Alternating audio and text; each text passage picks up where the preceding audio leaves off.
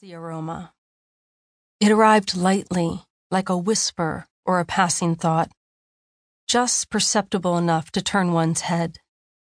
I imagined myself being lifted by my nose and floating in a dreamlike state on an invisible cloud of sweetness.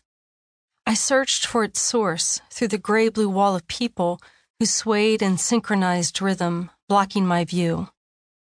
The subway car was crowded with afternoon travelers, many of them students riding the city equivalent of a school bus.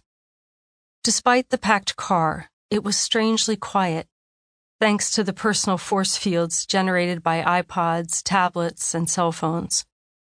Glancing around, I noticed that almost every head was bowed as people stared into their devices, our modern-day version of prayer. When the doors opened at the next station, a load of people got out, finally affording me a view across the aisle. It was then that I spotted a small boy about 5 years old. He was sitting with legs dangling and feet just shy of being able to reach the floor, crossed comfortably at the ankles. His hands were folded loosely in his lap. Every muscle looked relaxed.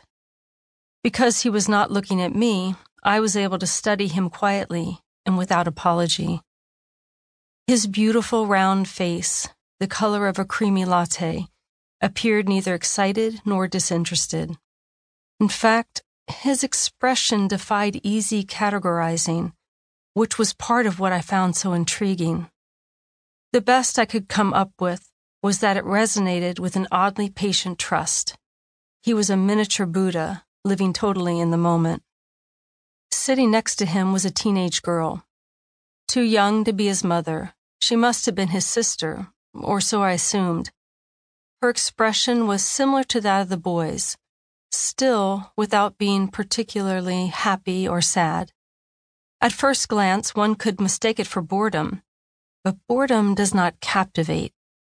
It was as if the two of them were on the train utterly alone, as if there were no stops, no stations, and nowhere to be or to go.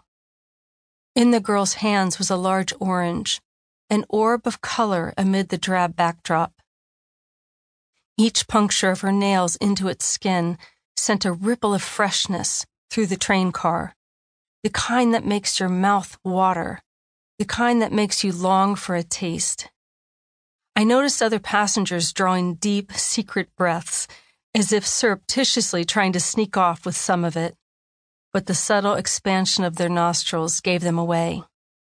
It was the smell of summer, of life. It was a reminder of a world beyond technology and concrete. A smile crept across my face before I could reel it back in. My eyes drifted from face to face, from the inhaling bliss of the passengers to the stillness of the children, until it came to rest on the hands of the young girl. Her fingers were long and slender and lithe. Like the legs of a spider, they moved with delicate agility, steadily working their way around the orange. They were the type of hands that poets write about or painters try to capture. Hands that should be held gently, like a 5-petal flower. Once the thick outer peel had been removed, the girl placed it carefully on a napkin in her lap. Naturally, I thought that the dance was concluding, that the spell would be broken, the orange eaten, and the hands that moved so beautifully around it would lose their magic, the way things do when the clock strikes 12. The subway car would no longer be Cinderella's fragrant carriage. It would be an ordinary pumpkin, and the girl would be just another teenager heading home after school with her little brother in tow. To my surprise, however, the story was just beginning. Instead of splitting the orange open and popping a section into her mouth, she began the tedious job of removing all the remaining white strands from the orange. All of them.